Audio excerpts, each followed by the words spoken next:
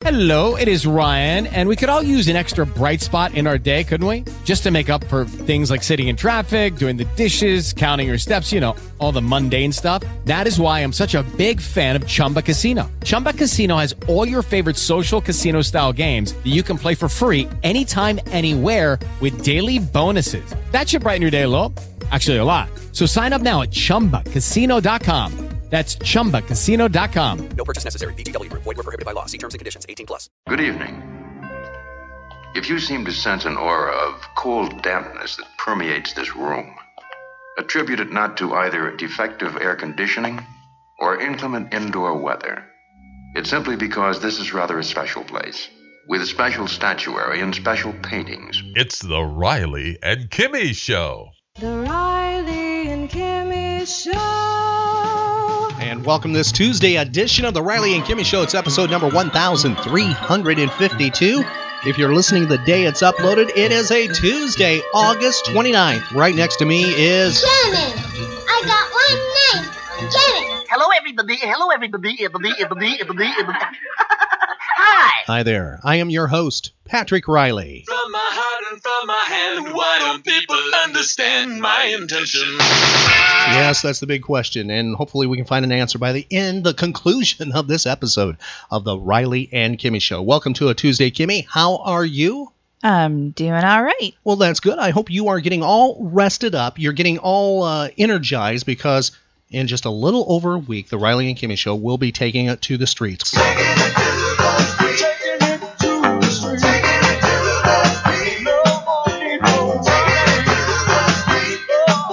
Coming up on Friday, Saturday, and Sunday of September 8th through the 10th, the Riley and Kimmy Show will be in Cocoa, Florida at Space Coast Comic Con. Mm-hmm. And we love this 3-day event. This will be our third time back as a guest to the Space Coast Comic Con. Big thank you going out to the show promoters. That is David Grace and Jake Estrada for inviting us and making us part of this fun nerd event. Now, this is not just a comic book show, not bashing those. It's not just a toy show, not bashing those either.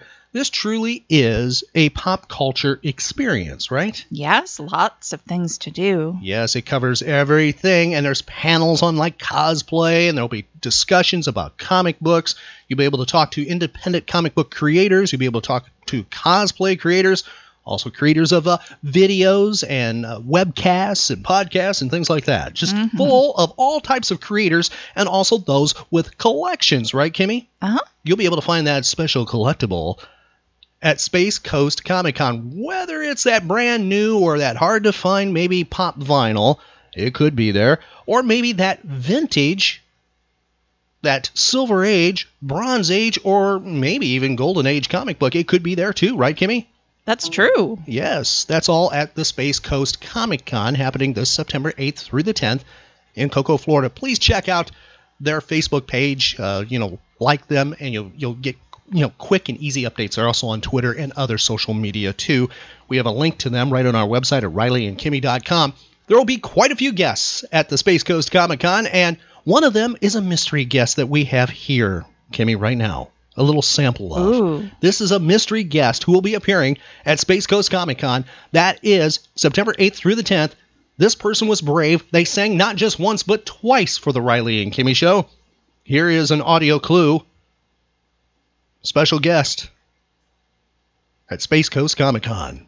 Yo, Patrick, here's the bumper music I want you to dig out and play on one of your shows. I'm on a Mexican radio. I'm on a Mexican radio. Let's see, what was the name of that band? Some Voodoo, I think.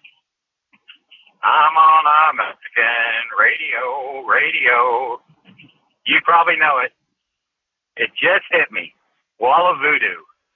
That's the band. I think that's about their only hit from the 80s, which a lot of people in the 80s, one-hit wonders had. Wall of Voodoo. All right. Talk to you later, bro. Click. That is the mystery guest at Space Coast Comic Con. Now, he didn't just sing one time. He's also sang another time. He decided to volunteer and sing the Riley and Kimmy Show jingle. The Riley and Kimmy Show.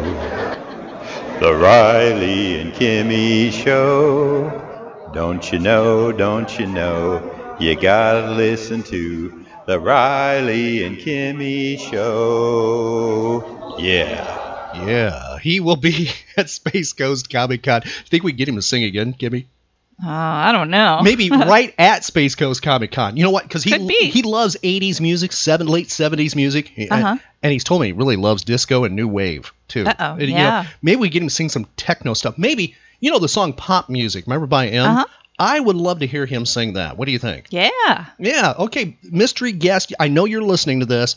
Let's put that maybe on your playlist. How about Pop Music? See if you can sing that. Or Funky Town by Lip Sync. Oh, even better. Oh, yes. Is there any others that you get a list ready, Kimmy? I'll be thinking. And by the way, you can come by the Riley and Kimmy Show table. You know, put in a request or two. Maybe we'll get him on microphone, and he could sing a mystery 80s or late 70s tune. And if you can guess what it is, we can make you a winner. Yeah. What do you think about that? That's a good idea. Sort of like name that tune with the mystery guest. Mm-hmm. And he loves to sing. And we can do it, you know, maybe around the clock at different times, right? Yeah. Say, you know, coming up at whatever time, mystery guest will be up here singing a tune from the past, a little rewind with him.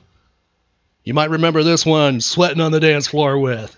So we'll see. Sounds like a plan. Yeah, get ready for Fame, too. I think he needs to sing Fame. Oh, boy. I don't think I've heard a guy sing Fame before. Have you? The song Fame? I only think I've only heard female vocalists sing that song. Can't remember a guy singing it. Can you? Fame is in David Bowie Fame? No. Fame is in Irene Cara. Fame, you know, you're not getting away with Bowie. No. I'm talking Irene Cara, you know, Fame, the movie theme, the TV show theme. Okay. And hey, maybe even TV show themes. If there's some TV show themes that had lyrics, maybe you can do those too. So get that list ready.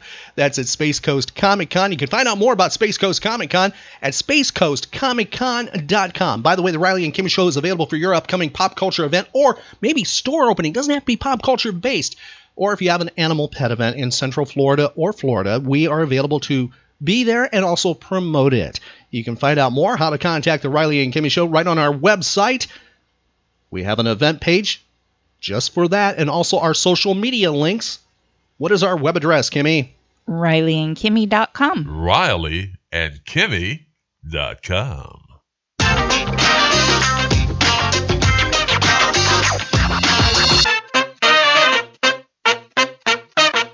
The Riley and Kimmy Show. Shall we play a game? Now that is the question on a Tuesday. Does Kimmy want to play nerd and pop culture trivia? Is she alert enough, awake enough? Because we are recording this before the hour of, well, it's before sunrise. It's not even dawn. No sun rays coming up. Would you like to play, Kimmy? Let's try it.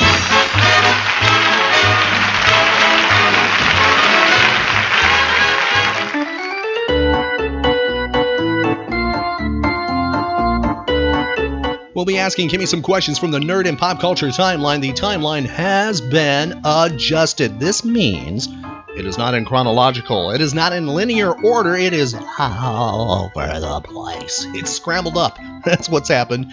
No, Kimmy, not scrambled eggs. We're not talking about that. Scrambled up. Pay attention. We're testing Kimmy here because if you've listened to previous episodes of Nerd Trivia, Kimmy sometimes drifts off and, well, answers don't always come correctly out of her. Example, Miss Jane was the answer for last time's episode. Miss Jane Hathaway. It was a Beverly Hillbillies question, and Kimmy answered Anne Hathaway, a.k.a. the Catwoman.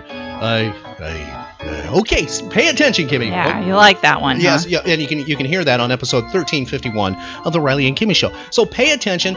Okay. Let's see if Kimmy does pay attention. You can help her out by shouting out answers to whatever computing device you're listening to the Riley and Kimmy Show on. It could be anything because we are mobile. We are global. You can take us anywhere on planet Earth on that smartphone, smartwatch, that laptop, desktop, smart glasses, you name it, tablet. If it's a computing device, hey, we can be there. So take us to work. Take us everywhere. Tell your friends you found a place that has a daily talk show about escapism. That's right. About pop culture. The Riley and Kimmy Show.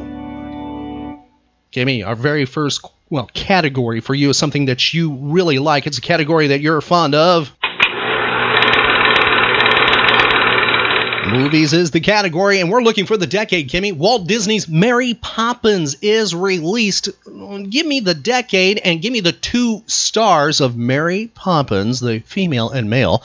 Was it the 1940s it came out, 1950s, 1960s, or 1970s? 1960s. That's right, 1964. Mary Poppins is released. Now, who are the stars? Julie Andrews and Dick Van Dyke. Yeah, you got that right. Yeah, have you ever seen it, or did you just? I have not, but I had the Disney record. So that's why you're familiar with it. Mm-hmm. Okay, all right. Now, how do you feel about? Well, see, you haven't seen it. I was wondering how you feel about the remake that's in the works of Mary Poppins. Yeah, I don't know. Okay, give me the year. You have to be exact. No plus or minus on this one because you are the Riley and Kimmy Show's Beatles and Rolling Stones expert. So no margin of error. Okay. Give me the year. The Beatles' last public concert happens. It occurs in Candlestick Park, San Francisco. It was their 4th American tour, and it is their last tour period. What year? 1972? 1966 is when it happened. Ooh. Yes. They toured. They ended touring far faster than what people realize. Wow. They focused just on, studio recording. And actually, they did have another concert, but it's not a concert. They did a rooftop thing, the very last one on Apple. That's not really a concert. That was just an impromptu. Okay. That wasn't where ticket sales were. It's not considered, Yeah. You get it? Okay. Okay. I didn't say live performance. They said last public concert. Okay. And the one, okay, there we go. Just to clarify that for the Beatles freaks out there. And, big fans. Okay. Because there's quite a few. That's what confused me. Yes. Okay. Jay, our good friend in Jacksonville, down boy. You don't have to contact on that one. Yeah, we covered it there. It was on this date, Kimmy, 1892. Pop Shriver of the Chicago Cubs caught a ball that was dropped from the top of the Washington Monument. How would you like to catch that? No thanks. Well, that's about 500 plus feet, right about 600 feet. It was on this date in 1925. See if you can figure out who it is when I describe what happened. 1925, after a night on the town, this baseball player shows up late for batting practice. He is suspended and given a $5,000 fine. The year is 1925. Who liked to have a good time? Babe Ruth. Yeah, you got that right. Now think about that. $5,000. Yeah. That's a lot of coin there. It is. All right, see if you can guess the decade, Kimmy. Was it the 1940s, 1950s, 1960s, or 1970s where this happened? At the University of Illinois, a nuclear device was used for the first time to treat cancer patients. Was this the 40s, the 50s, the 60s, or the 70s? 40s? How on earth did you get that? I guessed. You guessed correctly. 1949, University of Illinois. That happened. 1957, Senator Strom Thurmond proved he can talk for a long time. The South Carolina senator set a filibuster record. That's when he spoke for 24 hours and 18 minutes nonstop. Wow. Remember, when you're doing the filibuster, you can read anything. You can read out of the phone book. Mm-hmm. And if you ever want to see this portrayed in film, fantastically done. Check out Jimmy Stewart in Mr. Smith Goes to Washington. It's unbelievable. It's a beautiful scene where he is up against actually Claude Rains' character in it. And it's really a true film about politics even for today. The year is 1964, Kimmy. This single is released. The song was this person's second #1 hit in the United States and his third in the United Kingdom. Tell me the name of the single. I don't believe you, you're not the truth. No one could look as good as you. Mercy. What is the hit? Pretty Woman. Pretty woman, won't you pardon me? Pretty woman, I couldn't help but see. Pretty woman, that you look lovely as can be. Are you lonely just like me? And who had that as a hit, Kimmy? Roy Orbison. That's right, the Big O had that in 1964. The year is 1965. Gemini 5 carries astronauts Gordon Cooper and Charles Conrad. That's actually Charles Pete Conrad. Went more by Pete than Charles. Splashed down in the Atlantic Ocean after 8 days in space. Keep in mind, that's 8 days in a very small capsule. You had less space in that than you would in a Volkswagen Bug. And they spent 8 days together floating around in space. There's no bathroom. There's no bathing. 8 days. And eventually they would go, not them, but other astronauts would go 14 days. You know what the goal was originally? Before satellites, spy satellites and stuff came to be, the true goal, besides getting, how to dock and things like that in space for Apollo, was to actually use this craft eventually to put people up in space for a month at a time, going around taking pictures, sort of like a surveillance type thing, of areas on the Earth that they wanted to. But satellite technology and the optics with the satellites advanced so fast that this was phased out. Can you imagine a month? I can't even imagine a day going around. Yeah, wow. Okay, the year is 1966. Mia Farrow withdraws from the cast of the ABC TV show called Peyton Place. Have you ever seen the movie, that Peyton Place movie that the TV show is based on? No, I haven't. Okay, they also had Return to Peyton Place. You might see that occasionally like on Movies Network and other retro film channels. The year is 1967. Did you get the year, Kimmy? The year is 1967. This TV show's final episode happens. It is so big, in 1967, this episode is watched by 78 million people. Tell me the name of the show. Here is the opening scene of that final episode from 1967. Oh, Miss Carlyle? This is Dr. Richard Kimball. See, Miss Carlyle told me once that she wouldn't know Dr. Kimball if she saw him. Lucky you arrived when you did. Dr. Kimball and I have to be leaving shortly. That is the final episode to what TV show, Kimmy? The Fugitive. The Fugitive. A QM production. Starring David Jansen as Dr. Richard Kimball, an innocent victim of blind justice, falsely convicted for the murder of his wife. Reprieved by fate when a train wreck freed him en route to the death house. Freed him to hide in lonely desperation, to change his identity, to toil at many jobs. Freed him to search for a one-armed man he saw leave the scene of the crime. Freed him to run before the relentless pursuit of the police lieutenant obsessed with his capture. The guest stars in tonight's story: Richard Anderson, J.D. Cannon, Jacqueline Scott, and special guest star Diane Baker. Also starring Barry Morse as Lieutenant Philip Gerard.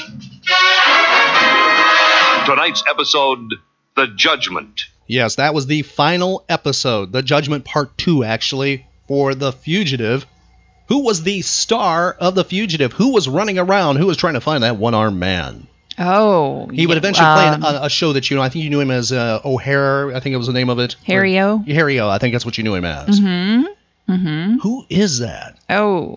Can you do it, Kimmy? I know who it is. Yes, who is it? Harry O.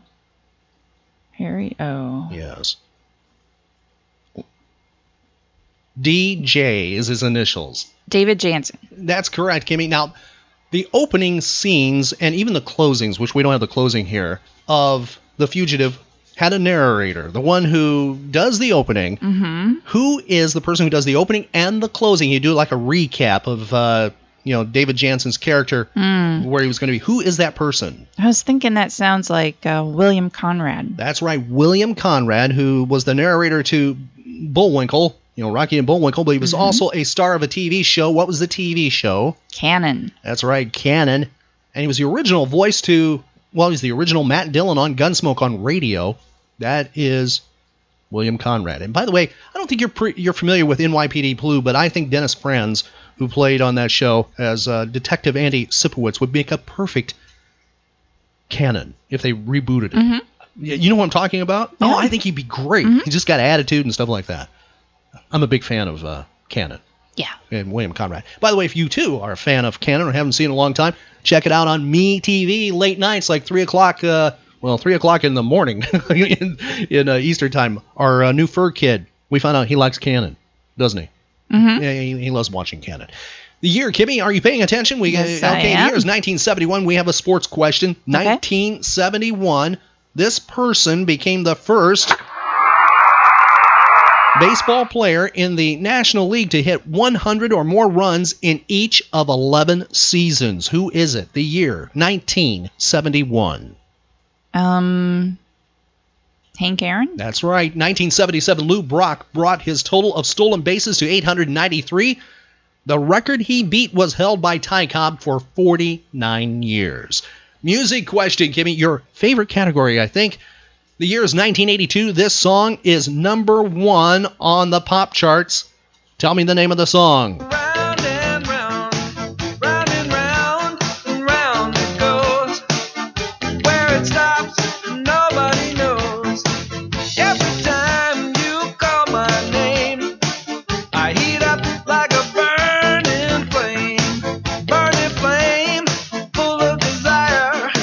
Kiss me, baby, let the fire get higher. And what is the name of that hit, Kimmy? Abracadabra. I wanna reach out and grab you.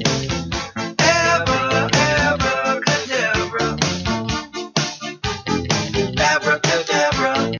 Who had that as a hit in 1982? Ugh, it's escaping me. Number 1 hit in 1982, Kimmy. Mm-hmm. Can you do it?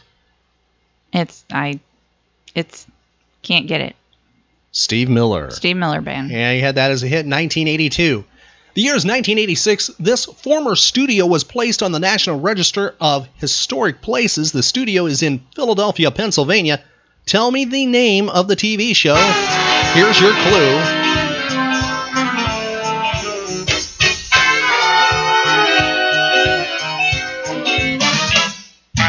What is that show? American Bandstand. That's right, Kimmy, you got it right. American Bandstand. And who was the long-time host of American Bandstand? Dick Clark.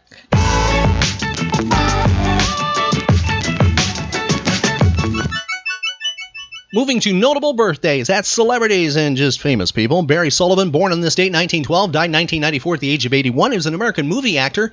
He appeared in over 100 movies from the 1930s to the 1980s. Next person, born 1915, died on her birthday, Kimmy. She died on this date in 1982 at the age of 67.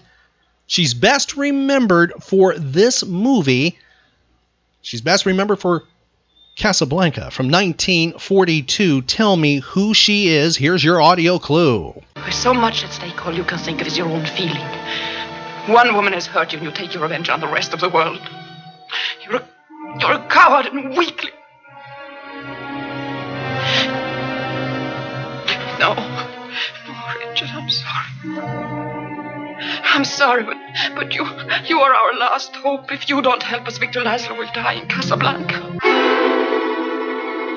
All right. I tried to reason with you. I tried everything. Now I want those letters. Get them for me.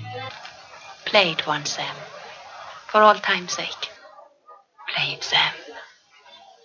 Play as time goes by. I'll hum it for you.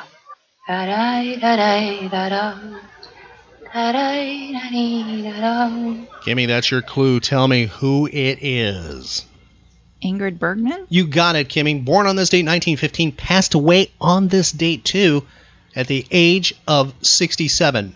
Next person, actress Kimmy, known for a role on a certain TV show. Actually, the spin-off she's known for, but she actually appeared on the show it spun off from. The show she was part of, her show, was from 1975 to 1985. Tell me who the actress is, or we'll let you off if you can tell me just, well, not just, her full name, the character's full name. Here is your audio clue. Oh, yes, George, twice. Everything you wanted. They got the champagne, the sandwiches, the pastry plate, 24 stupid little things on crackers. This is so exciting, George. After all these years, your own office. Can you tell me the actress's name or the character she's known for playing? Louise Jefferson. That's right. And what's the actress's name? Can you do it for bonus points? No. Isabel Sanford. And what is the show she is known for? The Jeffersons. Well, we're moving on now. To the side, to a deluxe apartment in the sky. Moving on to the side. We finally got a piece of the pie. Fish don't fry in the kitchen, beans don't burn on the grill. Took a whole lot of trying just to get up that hill. Now we're up in the big leagues, getting our turn at best. As long as we live, it's you and me, baby. There ain't nothing wrong with that. We're moving on up to the side, to a deluxe apartment in the sky. Moving on up to the side. We finally got a piece of the pie. Yeah, Kimmy got it right. The Jeffersons. You know, that might be the perfect maybe TV show for the mystery guest at Space Coast Comic Con to sing. I like to hear him sing that one. Oh, yeah. Yeah, put that down there on the list. Give me the Jeffersons. All right. Yeah. Isabel Sanford, born on this date, 1917, died 2004 at the age of 86. Next person, a actor and director, Sir Richard Attenborough, born on this date, 1923, died 2014 at the age of 90. He won the 1982 Academy Award for Best Director for his epic Gandhi, and you probably know him because of Jurassic Park. He played the guy that created Jurassic Park. He's one not really madman. I think his idea was innocent enough, but it became a nightmare. He played in Jurassic Park in 93, The Lost World Jurassic Park in 97, and his voice was used in the latest Jurassic Park version because he had passed. And you might have seen him in Miracle on 34th Street, the remake, the reimagination. He plays Kris Kringle in 1994. And something I recommend is it's a forgotten film, unfortunately. It's The Sand Pebbles, where he co-stars with Steve McQueen in 1966. He plays the character Frenchie, and he's nothing like what you know for in maybe Jurassic Park and other films. Definitely an interesting film to check out. That's The Sand Pebbles, 1966. Next individual, Kimmy, he was the Republican nominee at one time. Yeah, he ran for president. He did not win. He is having a birthday today. Identify who he is. For the first time in a long time, Republicans and Democrats together sitting down, trying to work out a solution to this fiscal crisis that we're in. And have no doubt about the magnitude of this crisis. And we're not talking about failure of institutions on Wall Street. We're talking about failures on Main Street and people who will lose their jobs and their credits and their homes if we don't fix the greatest fiscal crisis probably, certainly in our time. And I've been around a little while. Who is that, Kimmy? John McCain. That's right. How old is John McCain today? 80. You get it within the 5-year buffer. He is 81 today. Next person, actor Elliot Gould, having a birthday. Best known for playing Trapper John. That was in the film version of MASH in 1970. Can you tell me how old Elliot Gould is today within 5 years? 79. You got it exactly right. He was also on Friends, by the way. He played Jack Geller in 20 episodes. And he hosted Saturday Night Live 6 times. 6 different times, and appeared more than that, but it hosted 6. Next individual, best known for hosting a certain show about rich people. That's right, and famous people. Tell me who he is and how old he is today within 5. How lavish a lifestyle would you lead if you were the richest man on earth?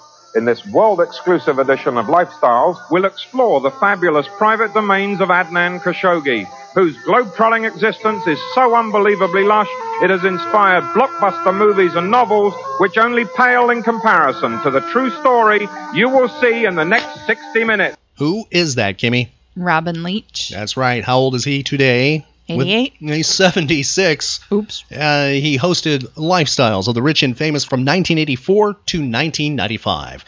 Next person, an actress. Her breakthrough role is what we're going to ask you about once we identify her and tell us how old she is. Rebecca De Mornay. How old is Rebecca De Mornay today? 50. She's 58, and what is the movie, the breakout role for her? Risky Business. You got that right, 1983. Did a fantastic job there. Thank you. I see dead people. It's notable deaths. This actor, he played in a lot of westerns. He played villains in other things. He played a bad guy on one of the best villains ever on The Untouchables. He had a fantastic voice and a decorated World War II veteran. He was in the United States Marines. Kimmy, can you identify who he is? He passed away on this date in 1987 at the age of 63. That's right. And when I get back, I don't want you hanging around here where I can see you. You understand? Are you saying that you want to bet against me too, Steinhardt? You don't think I got the nerve, Steinhardt?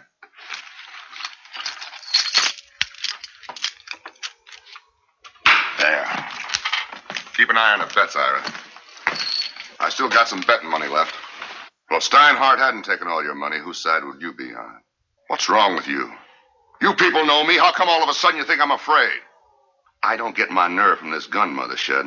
I had it long before I could even pick one of them up. Can you identify who that is? No, I can't. That's Lee Marvin, and if you want to see him in something really cool, where he acts opposite of John Wayne, and also Jimmy Stewart, that is the man who shot Liberty Valance. He plays Liberty Valance, and it's his breakout role, and he plays a psycho. He is fantastic in it. That's something to check out. That is Lee Marvin.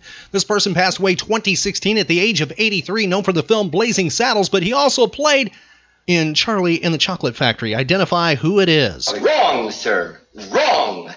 Under Section 37B of the contract signed by him, it states quite clearly that all offers shall become null and void if, and you can read it for yourself in this photostatic copy, I, the undersigned, shall forfeit all rights, privileges, and licenses herein and herein contained, etc., etc., fax mentis incendium gloria culpum, etc., etc., memo bis punitor delicatum. It's all there, black and white, clear as crystal. You stole fizzy lifting drinks. You bumped into the ceiling, which now has to be washed and sterilized, so you get nothing. You lose. Good day, sir. Who is that? Gene Wilder. That's right. He passed away on this date, 2016, at the age of 83. Now, Gene Wilder's version of Willy Wonka or Johnny Depp's? Which one do you prefer? Probably the classic. Yeah, I agree. Gene Wilder's version. Yeah. Kimmy did a fantastic job with trivia today, and we're going to go back in time and honor something we talked about on trivia. This is something that, well, someone that I think is almost forgotten from Hollywood. We'll do that with the Golden Age of Radio. Radio was new. Radio, someone still loves you.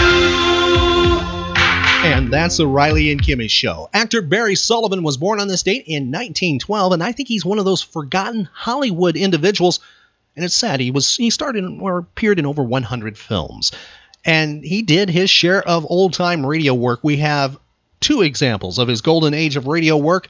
The Saint, where he plays Simon Templar from 1950 in an episode called The Ghost That Giggled. And then Dossier on a Doggone Dog. That's The Saint from 1950. And we're going to throw a bonus in, too. It's something, a rare old-time radio show we've never featured here on the Riley and Kimmy Show. It's called The Unexpected. We have him in an episode called Mercy Killing. That's from 1948. Here's actor Barry Sullivan on the Riley and Kimmy Show.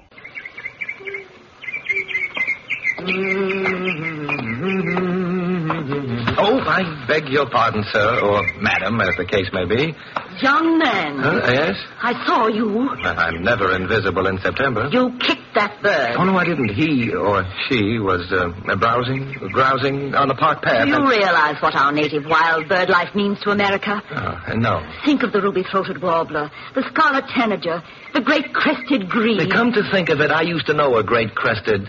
No. The man I knew was a Greek. He wrestled. The bird life of our country must be protected at all costs, young man, at all costs. Madam, I assure you, I would not deliberately kick a bird, not even a bullfinch.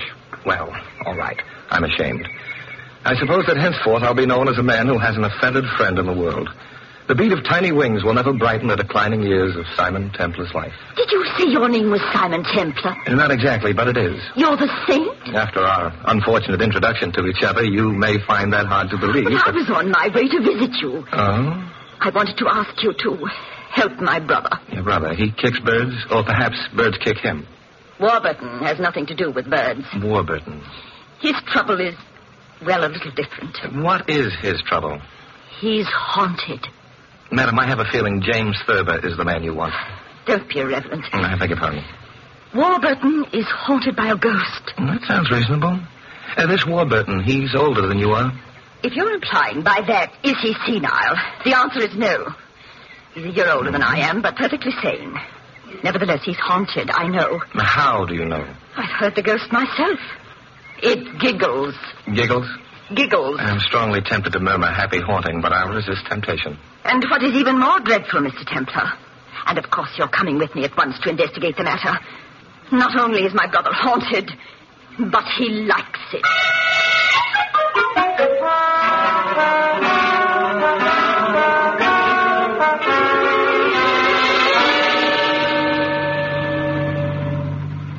My name, I suppose I should tell you, is Prue Thaxter. How do you do? And my brother is, of course, Warburton Thaxter. How does he... no, I guess he doesn't do so well. Miss Thaxter, what is his occupation? Warburton has been a banker all his life. It is not proper for a banker to be haunted. Except perhaps by certified public accountants. Mr. Templar, I shall want you to take immediate steps about the matter. Well, I'm not at all sure that I'm qualified to, although I should like to help. Something will undoubtedly occur to you. Something always does. Perhaps. But in these latter years, it's usually been something more substantial than ghosts. Something blunder. Mr. Templar, your arm, if you please. Oh, of course, lady. Charles will put the car away. Charles must have been listening closely. Miss Thaxter, you and your brother wealthy? Modestly so? Why? It satisfies a private curiosity. I've noticed that ghosts tend to haunt only the wealthy. That's either a characteristic of ghosts or of the wealthy. Well, I'm not sure I approve of your speculations on the subject. We'll go at once to the drawing room. Which is where the ghosts? It is where Warburton may possibly be. At the door to your left, Mr. Templar.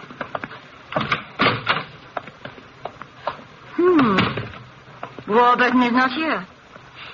Mr. Templar, this is the room where we spend most of our evenings. It's where we've heard the ghost. Something's been bothering me. You said it giggles. He giggles? She giggles. And does she do anything else? Clank chains, for example, or utter blood-curdling moans? No, apparently not. Warburton and I heard her on a number of occasions. The sound seemed to come from the study. The door on the right wall leads to it. And you investigated? Well, Warburton did, naturally. He went into the study. He felt a man should look after such matters. I see. He went in and shut the door behind him to spare me. He stayed on each occasion some little while. I heard the giggle again and insisted on being let into the study. You were perfectly right, I imagine. Warburton let me in. There was no one there.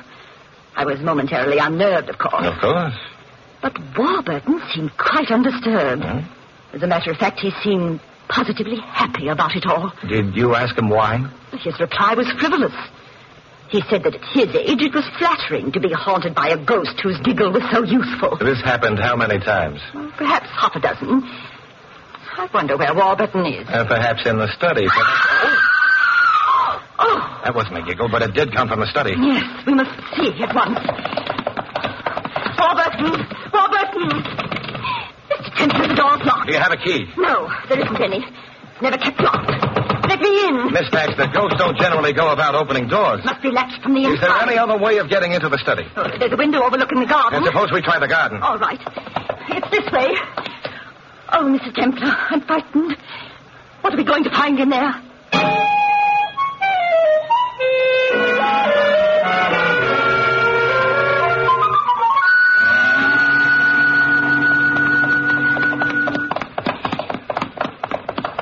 Mr. Templar, do you think... I don't know. I've never believed in ghosts things. You needn't start now. Whoever it was that screamed, it wasn't a ghost. You're sure of that? Yes, in a way I wish I weren't, but...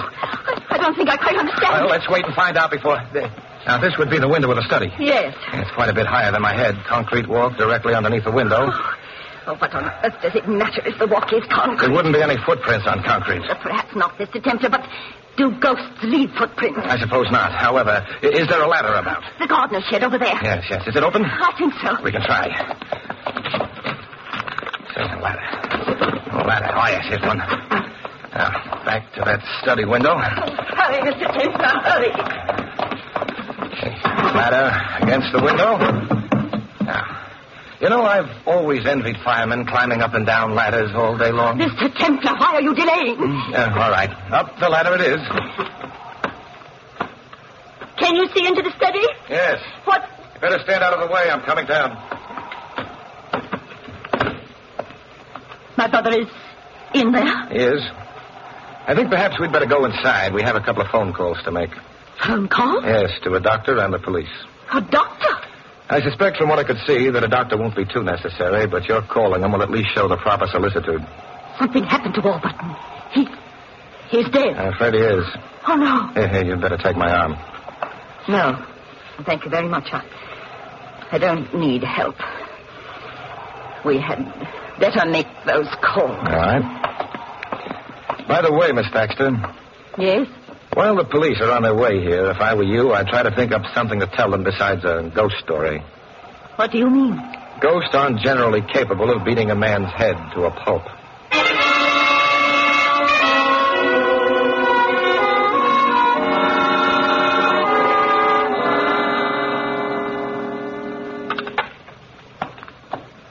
The police will be here, they said, quite soon. Now run along then, Miss Thaxter. But, Mr. There's Templar... nothing I could tell them that would be of any help to anyone. I suppose not. I'll ring for Charles. You don't bother, Miss Thaxter. I'd rather walk. Very well. Thank you for having come home with me and listening to my ghost story. Good night, Mr. Templar. Good night.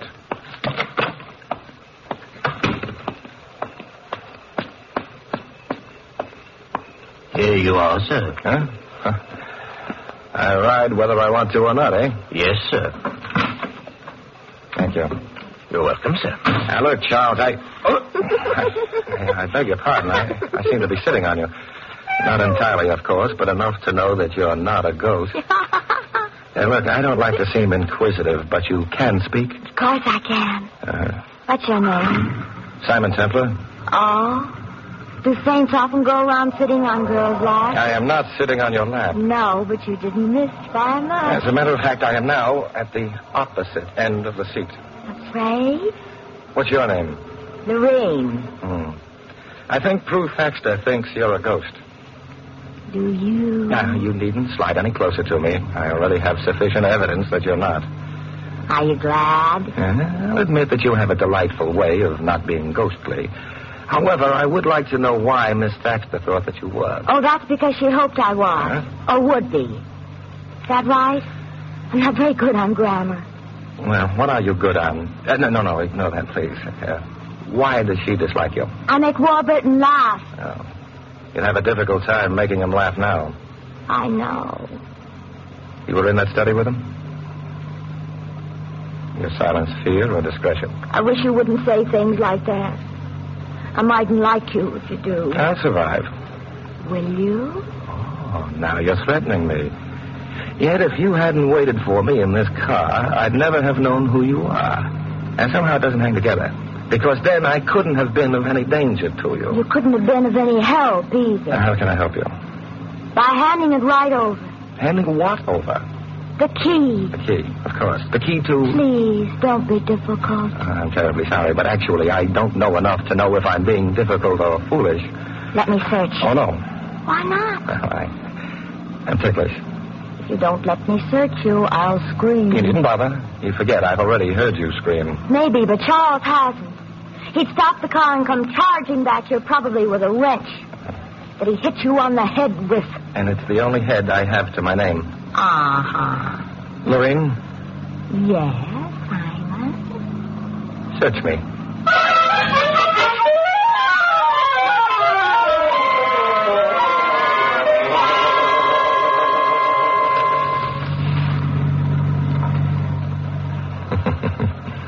Lorraine, you look like you'd lost your last giggle. Naturally, you didn't have the key. But I told you that before you searched me.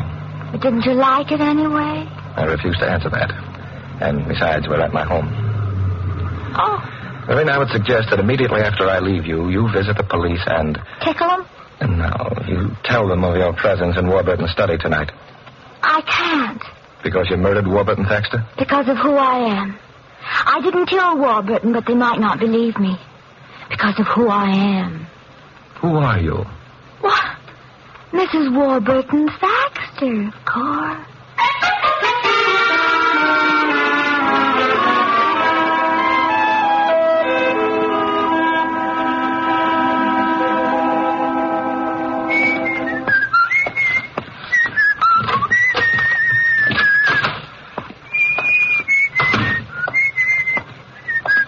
Templar.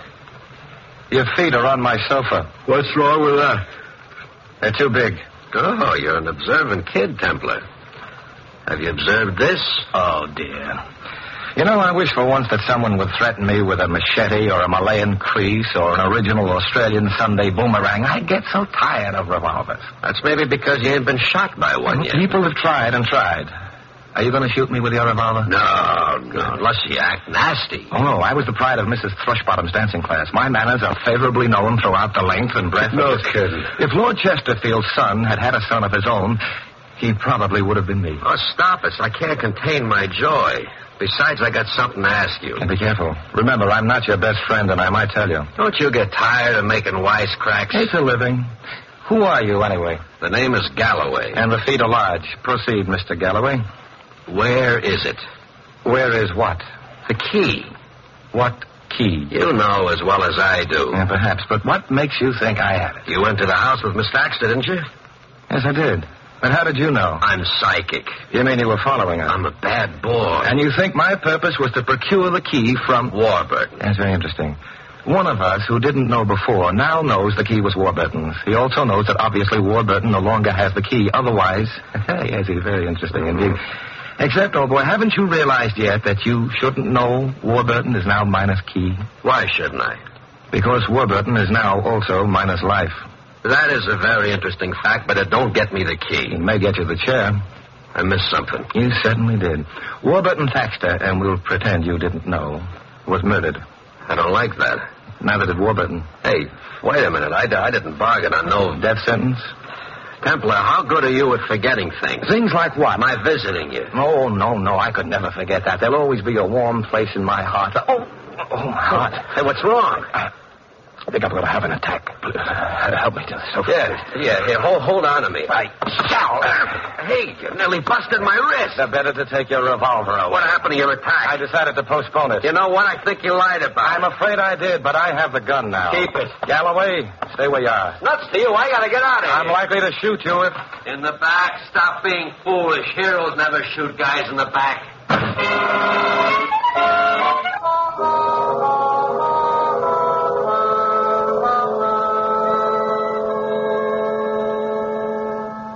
Lieutenant Cool, I'll bet you never knew I was a hero. Go away, Templar. I was just about to take my nap. Oh, it can't be. They must have put you on the Thaxter case. I'll tell you all about it next spring. Were any keys found on his body? Well, sure. So? Was a safe deposit key among them? His sister wanted to know the same thing. And? No safe deposit key. I see. Cool, did you leave a policeman in the house with Miss Thaxter? This may come as a shock to you and the readers of mystery stories, but I did. I'm bracing myself. One more question, Cool. If I had a key to somebody else's safe deposit box, would the bank let me get at the box? Just because you had the key to it? No. In that event, why have people threatened me, assaulted me, tickled, well, that is, applied pressure, and involved themselves in a murder case for something that can be of no earthly use to them?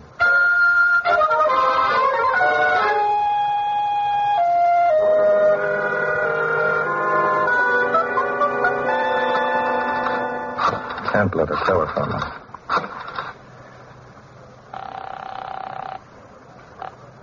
Yes? Miss Thaxter, this is Simon Templar. I hope I haven't waked you. Oh, I haven't been asleep. Not this night. I thought perhaps you might still be up. Miss Thaxter, I've had a visitor who, among other things, carried about a good deal of earth on his shoes. You know a man named Galloway? Of course I do. Who is he? My gardener.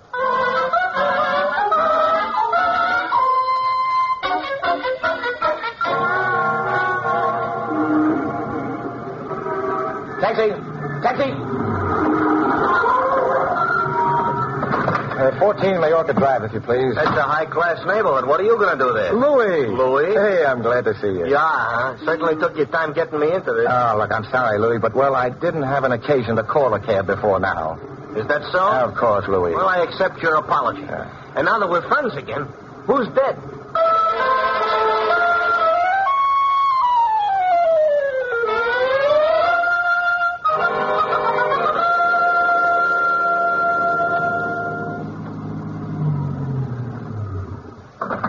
The scene of the tragedy. I wait. You wait. About how old is this Miss Thaxter? Middle 50s, I should think. Why? Oh, just wanted to know how long I'll have to wait. Middle 50s? Not long.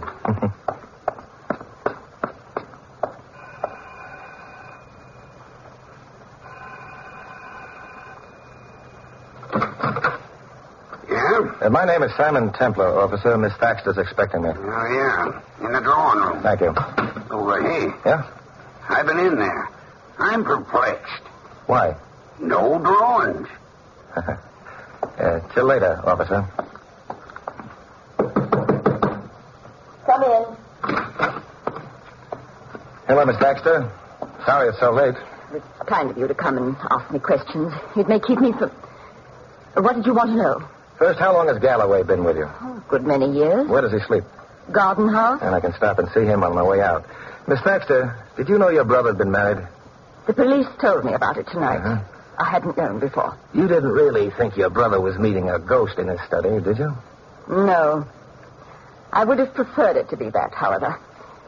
You've never met Laureen Anderson. She's cheap, Mr. Templar.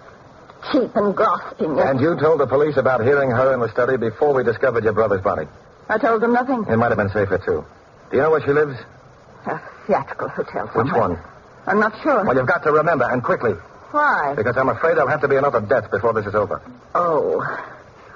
I think it was the... Yes? The Exbrook Hotel. The Exbrook. Thank you. Good night, Miss Thaxter. Good night. Good night, officer. Good night.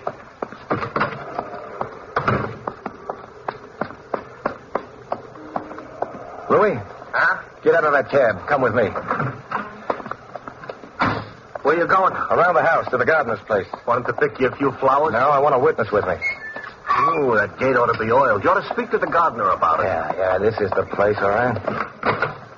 Hey, shouldn't you have knocked? Unnecessary, unless I'm mistaken. And I wasn't mistaken. Oh, you mean you expected him to be dead?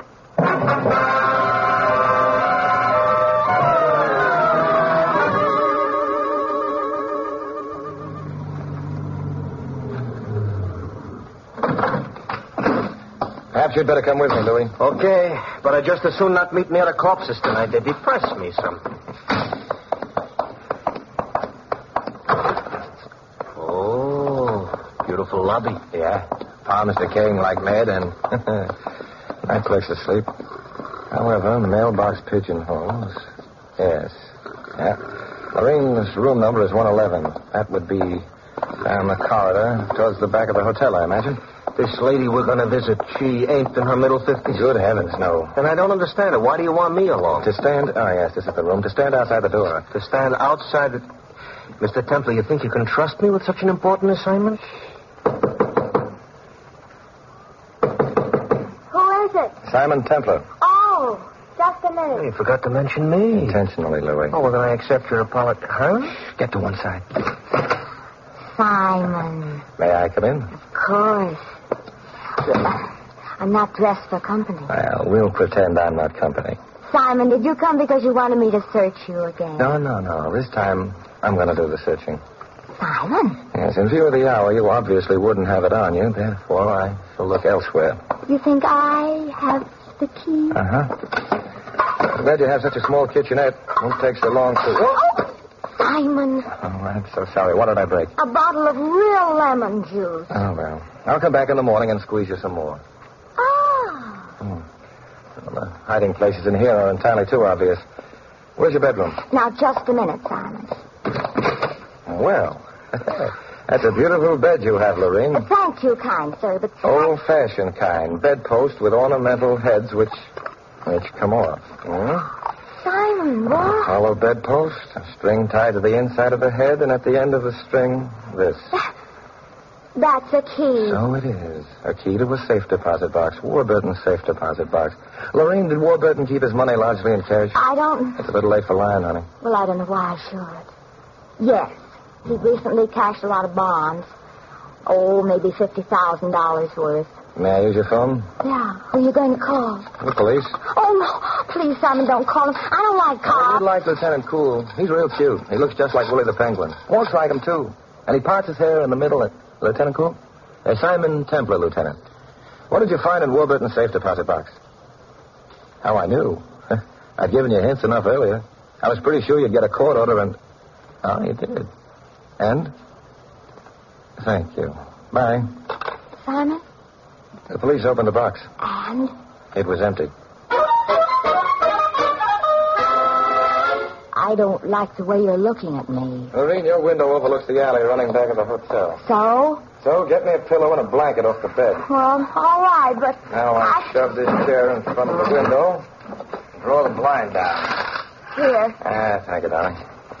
Now, if I fold the blanket into a roll, plop the pillow on top of it so it extends a bit above the chair.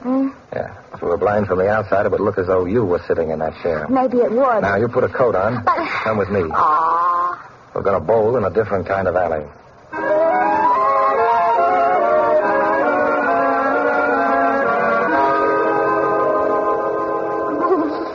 I'm cold. Why do we have to stand here? Because from where we are, we can't be seen. But we can see your window with a silhouette on the blind. And if anyone comes up the alley... Simon, I don't understand at all. Suppose you were an aging woman who owned nothing but an old house. Suppose you'd spent all your life with your brother who had all the money. Suppose your brother then met and married a pretty girl. And then he cashed in all his money and was preparing to leave you. How would you feel? Well, I'd be unhappy about it. You'd kill your brother if you were half insane with pride and anger. You'd try to have his wife convicted of the murder. You'd call in somebody like me, to be around when you discovered your brother dead. You'd plant a safe deposit box key someplace in your brother's wife's room. You'd hire your gardener to threaten me about the key and then kill him before he could get frightened and blow up the whole scheme. Simon! But then when you realized the man you'd been using as a blind had stumbled onto a part of the truth, what would you do? You'd try to wind up the case quick. I wouldn't. You'd try to shoot your brother's wife, then make it look like suicide, huh? Now, Louie is at the door of your room, so that won't be tried. But the alley here... It's Prue Baxter. Yeah, she's coming down the alley. Stopping outside your window. Simon, she has a gun. She's lifting it. That's all we needed now. Here. I'll take that gun. It's a pity that your brother and Galloway weren't birds, Miss Baxter. What do you mean? They'd be alive. You were so fond of birds.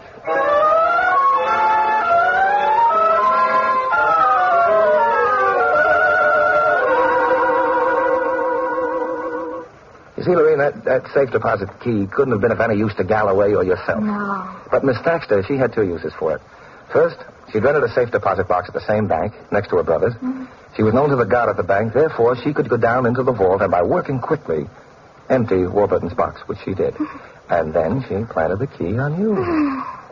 I'm so grateful to you, sir. Oh, nonsense, Alice. Simon, I don't know how I can repay you. Do you? Well, as children say when they don't know something. Such me.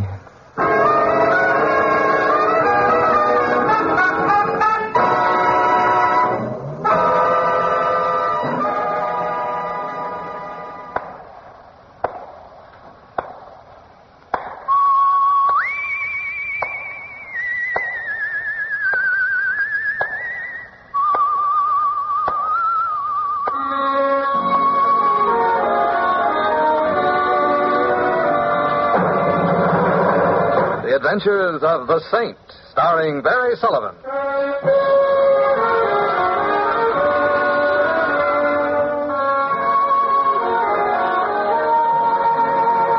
The Saint, based on characters created by Leslie Charteris and known to millions from books, magazines, and motion pictures. The Robin Hood of modern crime now comes transcribed to radio, starring Hollywood's brilliant and talented actor Barry Sullivan as The Saint.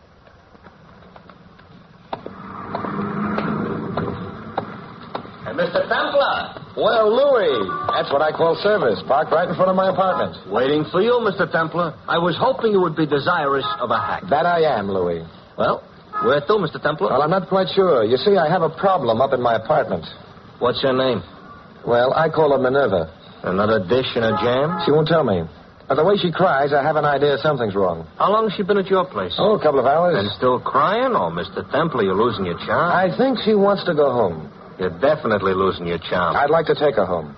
Well, she lost her charm, too. Only I don't know where her home is. But now that you're here, I'll untie her, and maybe she can find her own way. You'll untie Mr. Templar. Louie, she's a dog. Oh, well, why didn't you say? I found her this morning. I've never seen her around here before, so I didn't want to turn her loose, because if she can't find a way home, there's no telling what'll happen to her. So what are you going to do? Turn her loose. But you just said that you don't... That's where you come in. We'll follow her in your hack. See where she goes so we can keep her out of trouble. Oh, that I should live to see the day when the Robin Hood of modern crime is nursemaid to a poodle. Remember the saying, Louie, do unto other dumb animals what you would have others do unto you. Besides, she's cute. Yeah. What kind is she? Pekingese. I thought you said it was a dog. Louie, that's unkind.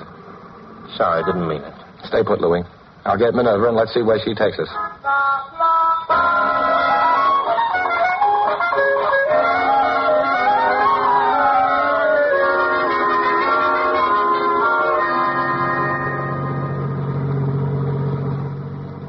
Hey, Minerva has fancy taste. This is a real expensive neighborhood. And this is a real expensive trip.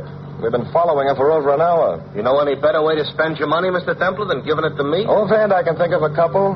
Say, Minerva's turning in at that gate. Yeah. Cute little shack she picked. I'll bet it doesn't have over 40 rooms. You think she really lives there, or is she only dreaming? We'll soon find out. Louie, turn into the driveway and park. I'll take her up to the house. If she does belong here, there will no doubtless be a reward. And if there is no doubtless a reward... Stop drooling, Louie. Your cutter's already on the meter, so either way, you can't lose. I'm not making out so awful good on it, Mr. Templar. Only one fare, only one tip, and more in an hour. Where's the profit in that? Why, Louie, the conversation, of course.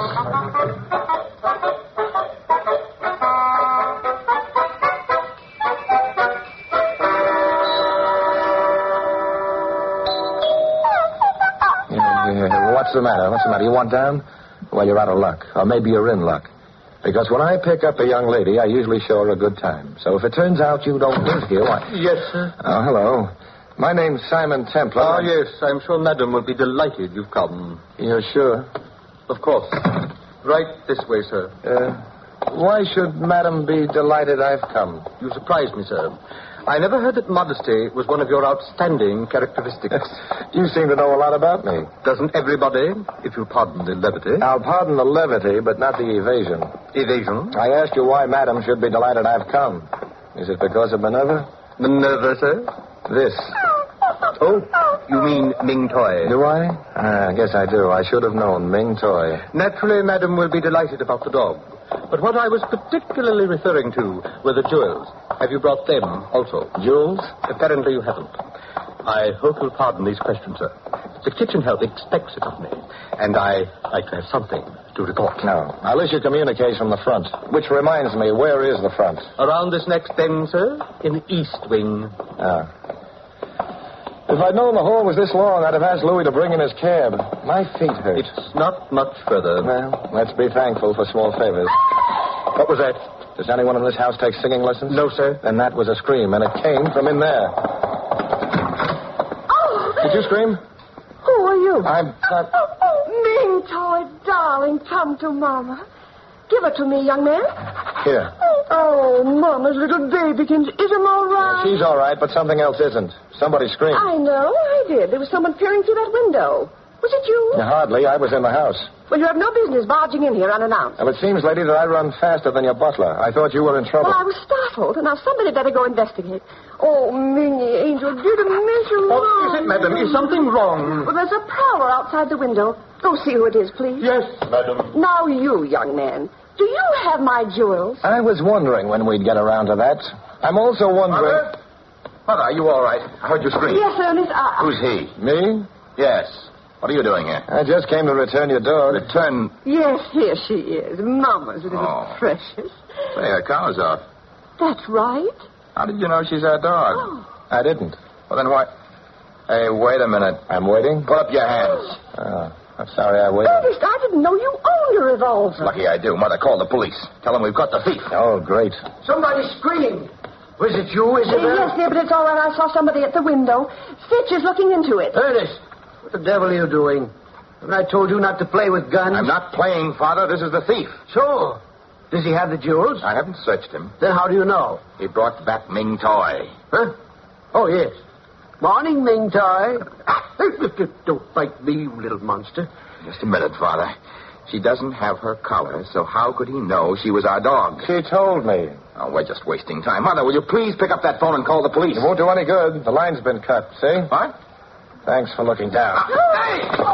Here, what are you doing? Wait, stop immediately. I'll take the gun. Here, let me have it. That's better. Such violence. Yeah, it's very good exercise. Ernest, you gave the young man the gun. Why? I asked him so nicely. Now, will somebody please tell me what's going on around here? As if you don't As if I don't. Just who are you anyway, young fella? Simon Templar. And you? You don't know who I am? Should I? I, sir, am C.J. Allardyce. Fancy that. Nuts. I beg your pardon? I said nuts. So you did. As in bolts. Nuts and bolts. We manufacture them. You've heard of Allardyce nuts? Yes, aren't they? What's that? The whole family. Beg pardon? Skip it.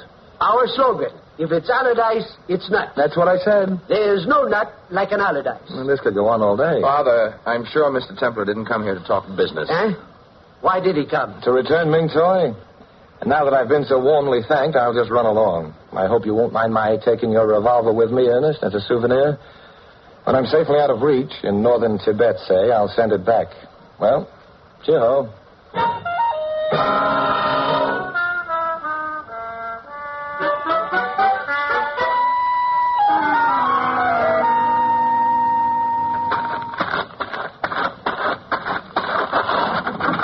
All right, Louis, let's get out of here. What took you so long? Louis, you wouldn't believe me if I told you. Yeah, try me. No, it's no use. I don't believe it myself. Did you get a reward? Reward? Louis, I'm out of there. Who could ask for anything more? Now, let's go. Hey, just a minute, Mr. Temple. Now what? Somebody is hiding in them bushes and watching us, you see? Oh, yeah. That's probably who Mrs. Allardyce saw at the window. Well, get started, Louis.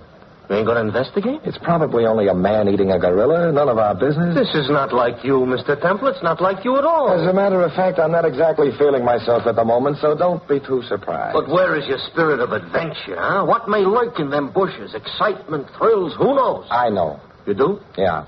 I can see him in your rear view mirror. It's a kid.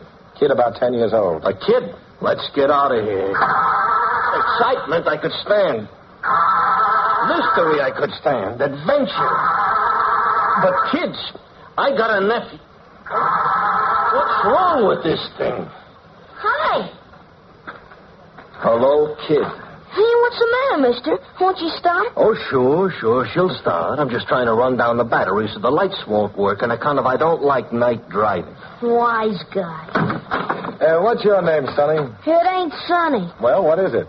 What's it to you? See what I mean, Mr. Temple? Yeah. Look, fella, if you don't tell me your name, I'm going to have to call you my little man. How would you like that? You win. It's Stevie. What's yours? Simon. Simon which? Simon Templar. A saint? Yeah, Stevie. Hey, wait a minute. You may not be him at all. How do I know this ain't a bluff? You don't.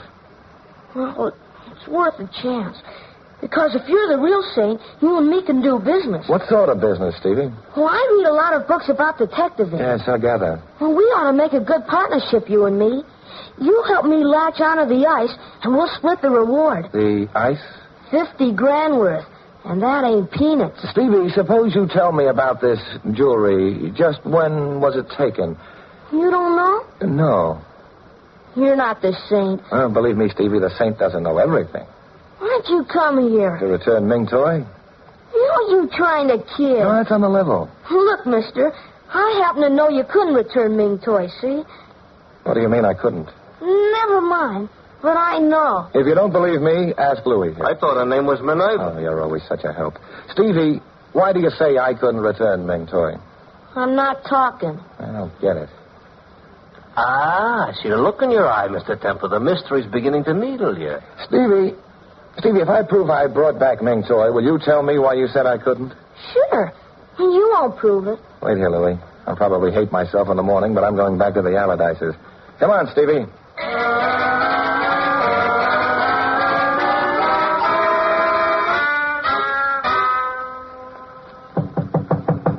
Come in. Excuse me, madam. Mr. Templar is here again with the gardener's boy.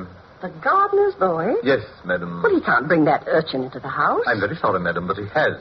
Shall I show them out? No, show them in. I'll tell him myself. Very good, madam. You may come in, Mr. Templar. Thank you, Jeeves. Fitch, sir. I stand corrected. Well, hello again, Mrs. Allardyce. Really, Mr. Templar, this is impossible. Bringing in that... Good heavens! He's the face at the window. I was just a detective. Oh, I should have recognized him at the time. Oh, Mr. Templar, you're wonderful. Positively wonderful. First Ming Toy, now the Prowler. Fitch had no luck whatsoever. Simply none. You're an amazing man. Sit down. Have a chocolate. No, thanks. Yeah, thanks. If you don't mind, we'd like to see Ming Toy. Why? I forgot to say goodbye to her. Oh, very well. Minnie, come to Mother. Minnie. Now, where is that animal? She was here right just a moment ago. Minnie. Minnie. Did you call, Mother? Oh, Ernest, have you seen Ming Toy? No. I thought she was in here. Well, she's not. Don't tell me she's disappeared again. No, so it would seem. Vanished into thin air. My poor, it's a baby. Gone. Well, mister, now what have you got to say? Say? Stevie, I'm speechless.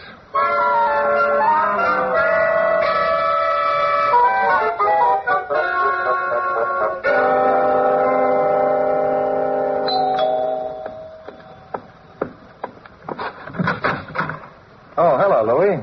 Mr. Templar, how come you're answering the door? They don't have no butler? He's not around. Strange. No dog, no butler. Well, what do you want, Louis? I just come to see what's keeping you this time. My meter's getting busy going round and round. Ming Toy's missing again. We're looking for her. It's a big house. She's a little dog. Why don't you just forget the whole thing? Because, Louis, it doesn't make sense. She ought to come when we call, or at least bark. Well, what do? Go take another nap? I don't know. Maybe, Louis... Mister! What is it, Stevie? I take it all back. You are the same. Well, what brings all this on? I found Ming Toy. You did? Yeah. Bend down slight and whisper. Huh? This is top secret. Go ahead, I'm bent.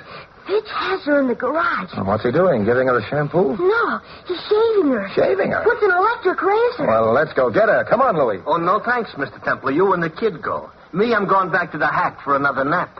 I can dream nightmares that make better sense than this. So long.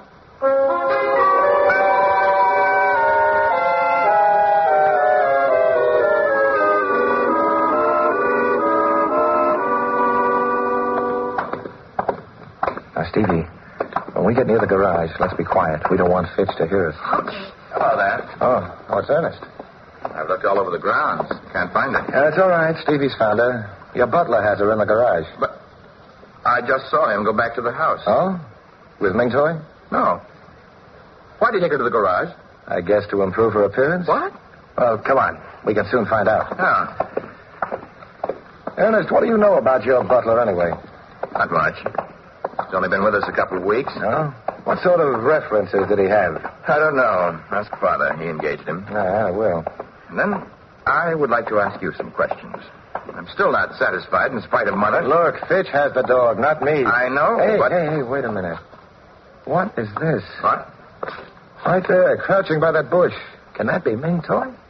By gosh, it is, and she's stripped clean. She's been shaved. She looks like a damp sock. Now, come here, Ming Toy. She just sits there shivering. I think she's embarrassed. Here, I'll get her. Come here, Ming Toy. Cold? Well, don't worry. I'll buy you mink. Here she comes. I thought that would do it. It works every time.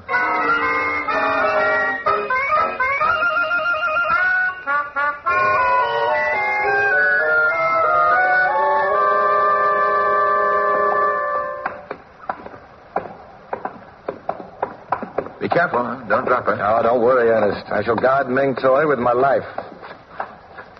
Well, come on. What's the matter?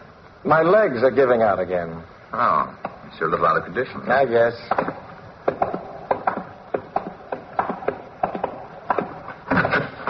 Mother? Ernest, have you found my treasure? Yes, Mother, we found her. Oh, that's wonderful. Give it to Mother, Templar. Yeah, here.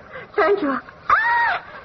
She's Fitch. It seems your butler is a frustrated barber. What? Where's Father? Templar wants to talk to him about Fitch. He's in the back study, but I don't understand. That makes it unanimous.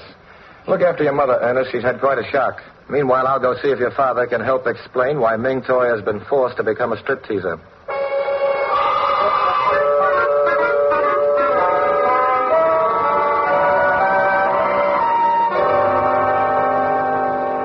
Don't bother me, Templar. Don't bother me. I've got enough on my mind. Son who gambles away every penny I give him. A wife who charge accounts away even pennies I don't give her. Believe me, young man, anybody ever tells you it's a picnic being a millionaire, don't you listen. Take it from me, before you make $1 million, just be sure you can afford it. I'll make a note of that. But about Ming Toy... Look, last night the dog is kidnapped, or dog-napped, or whatever you call it. The wife throws such a tizzy it takes 3 pills to get me to sleep. This morning the wife's jewels are gone. Another tizzy. Policemen, insurance adjusters, and now you... Look, I don't care if the dog has been PLC. I don't care. I've got enough on my mind. But maybe it all ties together. The dog is stolen, the jewels are stolen. I can add 2 and 2, Templar. I don't need your masterminding. The dog was stolen first so the thief could break in later without the dog barking. Think I couldn't figure that out? No, I think you could. And it's possible the thief thought so, too. What's that? I have a hunch the robbery was the work of some member of this household. Nonsense. And the dog napping was just a red herring to throw you off the track. To make you think just what you did think. That it was an outside rather than an inside job. Get out of here, Templar. Get out of here before I throw you. I'd just like to ask you about Fitch. Okay. Fine butler, excellent. One peculiarity, that's all. Likes to shave dogs. So what? We can't all be perfect. Now get out of here, Templar, before I have him shave you, and it may be closer than you like.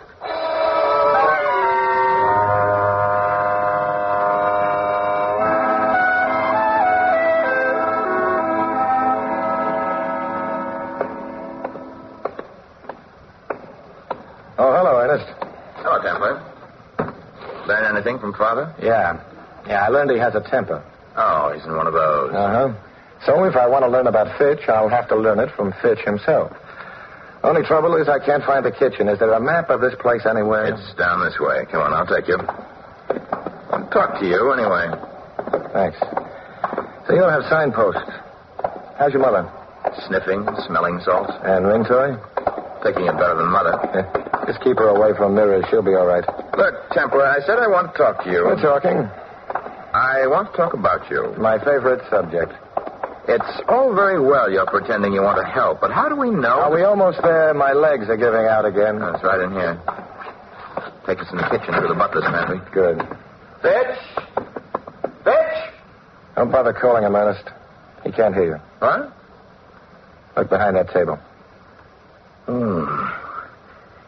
Is he dead? Extremely.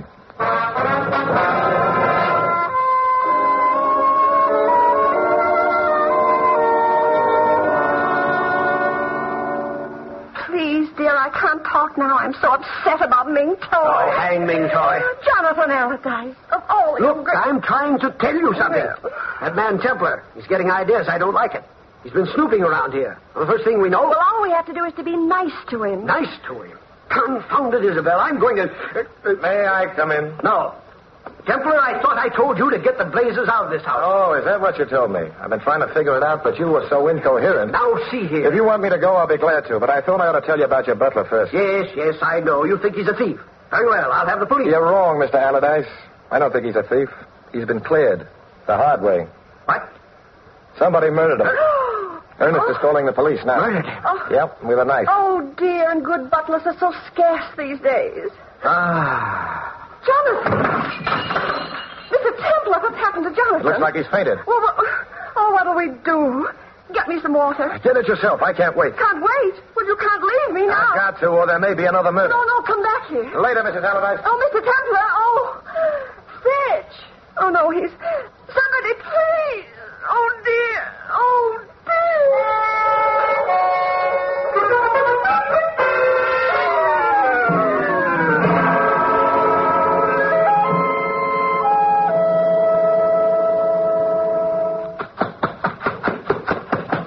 Louis.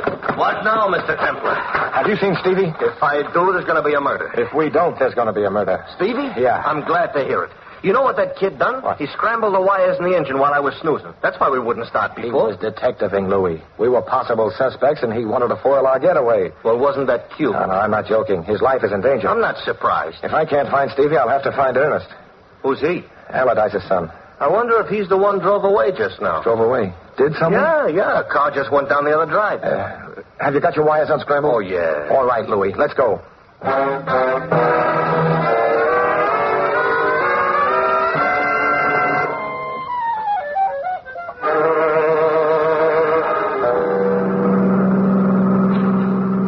It headed this way, that's all I know. And you don't know if Stevie was in the car? I don't know who was in the car. I didn't see. He must be. It's the only thing that makes sense. Now what? The road branches 3 ways. Which way do we go? Oh, there we are. They went that way, to the left. How do you know? Well, there's fresh tire tracks. The others are old. Oh, yeah. And step on it, Louie. Okay. Well, in your ears. Here we go. But I would still like to know what's going on. Louie, look out for that turn. Hold your eyes and pray, Mr. Templar. Here we go.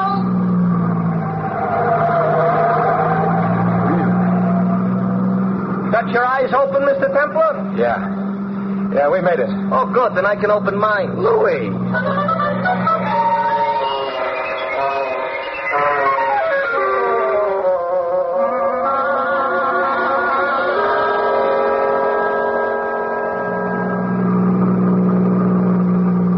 Louie, is that the car you saw coming out of Allardyce's? Looks like. That's good, but I hope we're not too late.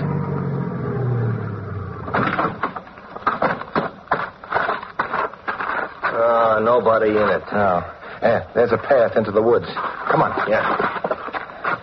Hurry up, Louie.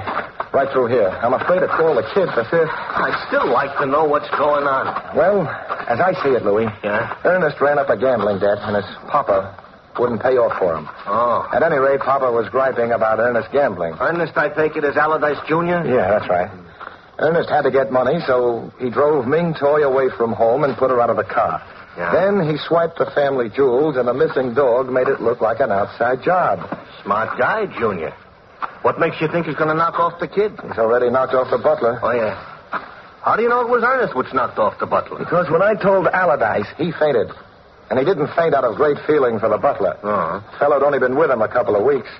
He fainted because he knew his son was guilty of the robbery, and he realized his son was also a murderer. Mr. Temple. Stevie. Where'd you come from? Stevie, you all right? Well, sure, I'm all right. But Ernest don't feel so good. Mr. Temple, look. Ernest is out cold. What do you know? Yeah. You know something? Ernest should have his mouth washed out with soap. Why, Stevie? He doesn't tell the truth. Well, what do you mean? Well, last night, I seen him driving away with Ming Toy. Uh-huh. And when I asked where he was taking her, he says, shh, it's a big secret. Spies have tattooed a secret message on her skin. But he found out, and he's taking her to the FBI. And I mustn't tell nobody, because it's FBI top secret. I see. But I find out now he was just trying to shut me up. Hey, I got to remember that. Next time my nephew gets in my hair, FBI top secret. Hey, Louie, then that explains the shaving. Huh? The butler must have overheard Ernest telling this young man about the secret message on Ming Toy. And he figured if it was true, the dog would be worth money. So he looked for the message. Sure, when the butler shaves the pooch, Ernest gets wise. The butler is wise, so he shuts the butler up. And he tried to shut me up, too. He said we were going to meet an FBI man out here. Instead, he gets me in, and then he pulls out a knife. And what happened? Judo. Judo? Sure. My brother was in the Marines. He taught me. Oh. Ernest is waking up. And you were worried about the kid, Mr. Templar.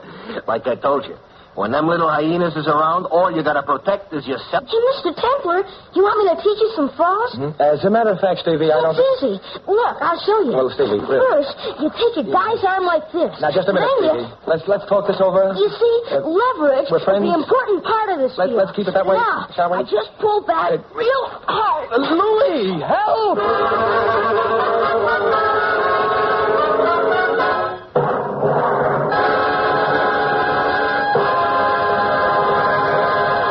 From Hollywood, Barry Sullivan in The Unexpected. The Unexpected. The Unexpected.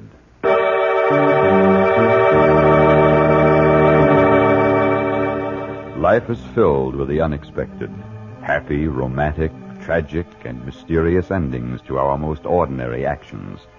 Dreams come true, or dreams are shattered by sudden twists of fate in The Unexpected.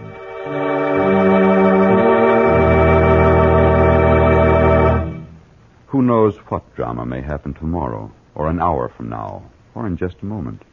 Who knows what destiny has in store for the lady down the street, the fellow at the next desk, or you, yourself? Who knows? And now, Mr. Barry Sullivan, outstanding motion picture and stage star, in a drama of the unexpected, titled Mercy Killing. My name is Arnold Stanton. I'm a salesman, a successful one. I live in a little frame house on a shady street out in the suburbs. I've been married for 12 years. All our friends say that Evelyn and I are an ideal couple, devoted to each other. But a few minutes ago, as I came through the front door, I decided to murder my wife. That's you, Arnold. You're a little late tonight, aren't you? You missed the bus. You're usually here by 6, and it's 5 after. Oh, you look tired, darling. I think you've been working too hard lately. You really need a rest, or you'll be ill one of these days. And I don't know what I'd do if anything should happen to you. But we won't ever talk about that, will we, dear? Now, you just sit down here and rest. That's what you need, rest. Yes, I need a rest. A rest from Evelyn. Sometimes I hate her. Sometimes I'd like to take her throat in my hands and... It's always, darling, what did you do today? And, Arnold, what shall we have for dinner? Why, she can't even get her hair fixed without asking me first. I can't stand it. From morning till night, day after day, she hasn't a thought of her own. She's not a real person. No, she's nothing but a parasite feeding on my spirit. If I could leave her. No. Why, if I mentioned the word divorce, she'd have hysterics for a week. I couldn't break her heart like that. Leaving Evelyn would be worse than killing her. Yes, killing her. But how? It should be a simple crime. An accident, that's it. It's got to look accidental. A fall, that's logical enough. A fall on the stairs. No, in the bathtub and then... But not tonight. Tomorrow morning. Everyone knows she sleeps late. I'll ask her to get up early. No one will suspect. And then the first thing tomorrow morning...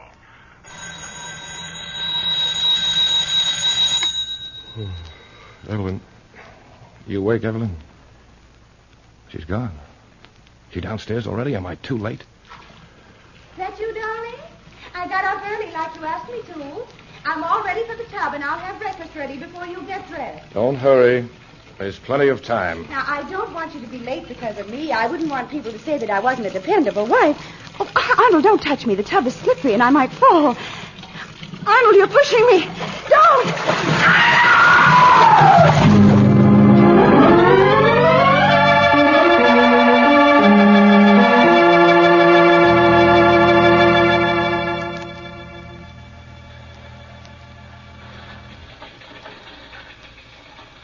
11:45.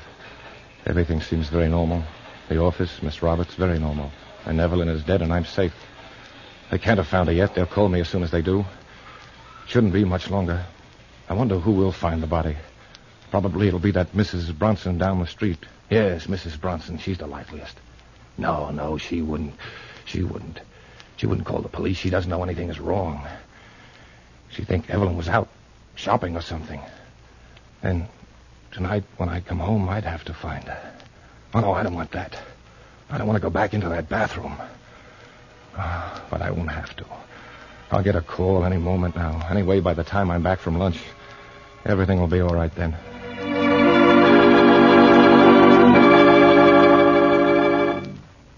Did you have a nice lunch, Mr. Stanton? Oh, you know how restaurants are these days. Any messages while I was out? No, sir, not a thing. Nothing at all? No. Were you expecting something in particular? No, just wondered. Well, I'll be in my office if you should need me.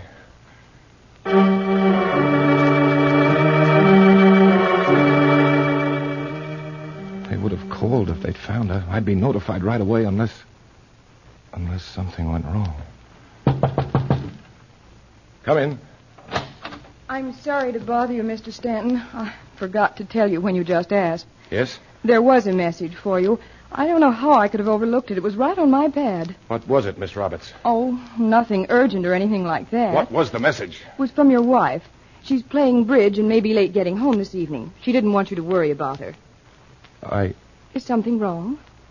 I'm sorry, I forgot. No. No, nothing at all. Thank you, Miss Roberts. I won't let it happen again.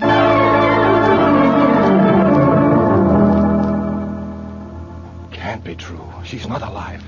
That was blood in the water. Her blood. I saw her die. She's not alive. Oh, Miss Roberts must have made a mistake. Yes, that's it, a mistake. She did forget the message at first. It must have come in before, yesterday, or last week. Miss Roberts was looking at the wrong page in her book. Of course, that's it. Just a mistake. A perfectly natural mistake. I shouldn't let a little thing like that upset me. I think I'll rest for a minute. I feel a little tired. I guess that's natural. I'll just relax for a moment.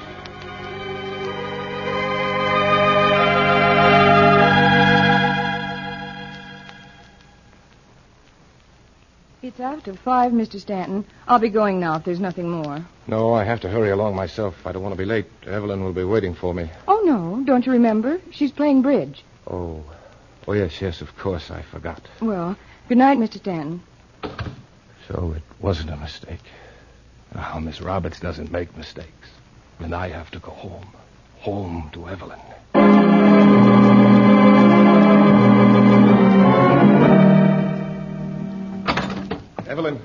Evelyn, are you there? Evelyn! I've got to open the bathroom door. There's nothing to be afraid of. There's no one in there, no one alive, just Evelyn. I've got to go in there. I'm not afraid of Evelyn. She's dead. I know she's dead.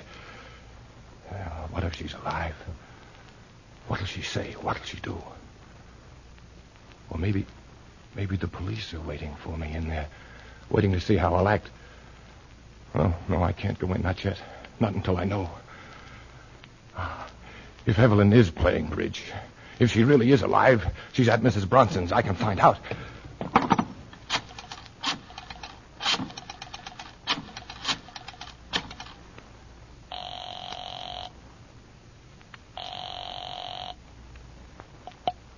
Hello?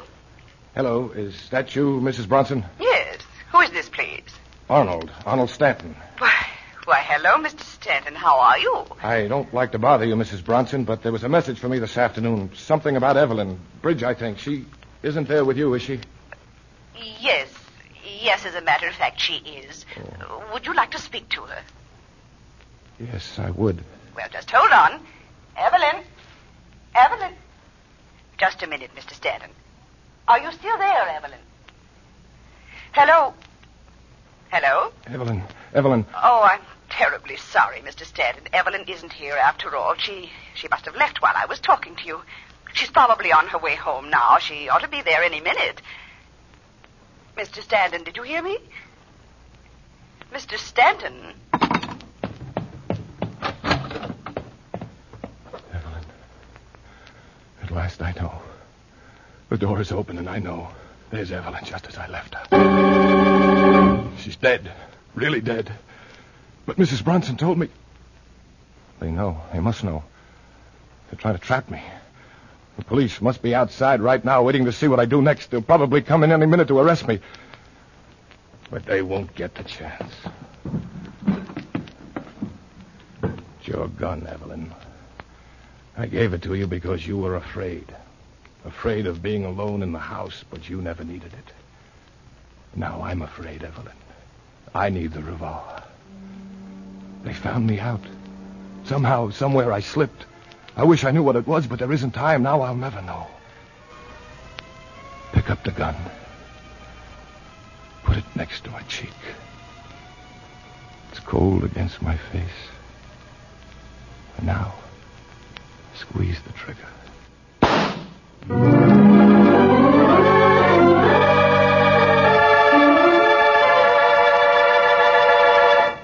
And now for the surprising conclusion of Mercy Killing, starring Barry Sullivan, written by Robert Libet and Frank Burt, and produced and directed by Frank K. Danzig. And Evelyn and Arnold were so happy. Too bad. But it's all over now. Well, not quite over. Just a few words more. A short comment from Mrs. Bronson. You remember the bridge-playing matron down the street? She's talking to Inspector Cook from Homicide. Yes, Inspector. In a way, I feel sort of responsible.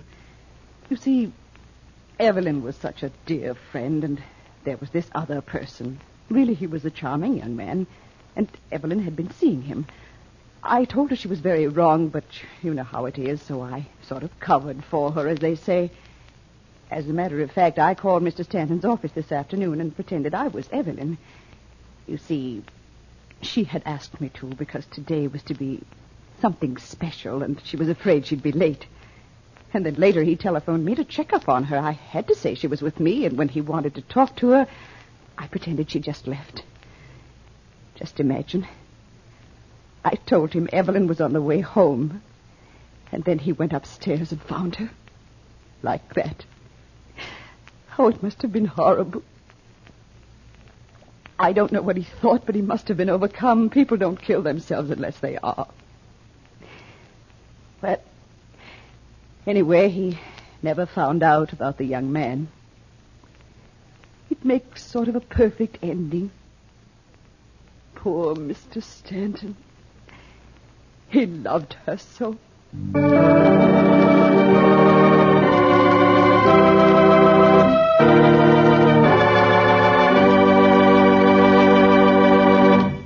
Mercy Killing, starring Barry Sullivan, was transcribed in Hollywood.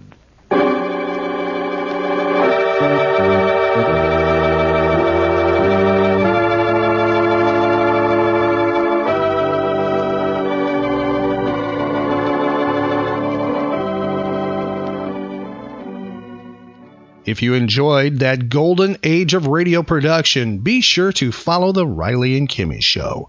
We feature old-time radio shows from time to time. We have archived episodes available right now on our website at rileyandkimmy.com. Some of them have old-time radio episodes on them. Please tell your friends about the Riley and Kimmy Show. Help us grow. Our social media links are available on our website at rileyandkimmy.com. That's R-I-L-E-Y and Kimmy, KIMMY.com. If you friend, follow, and like us, we will friend and follow you back. Also, be sure to check out our website, events page, and our social media pages for updates where the Riley and Kimmy Show will be appearing next.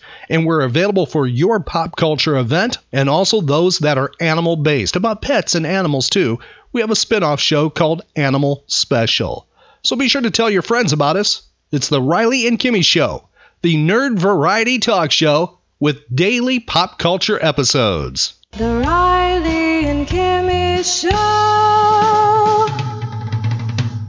Find archive podcasts of The Riley and Kimmy Show at rileyandkimmy.com. Step into the world of power, loyalty, and luck. I'm going to make him an offer he can't refuse. With family, cannolis, and spins mean everything. Now, you want to get mixed up in the family business. Introducing The Godfather at ChumbaCasino.com.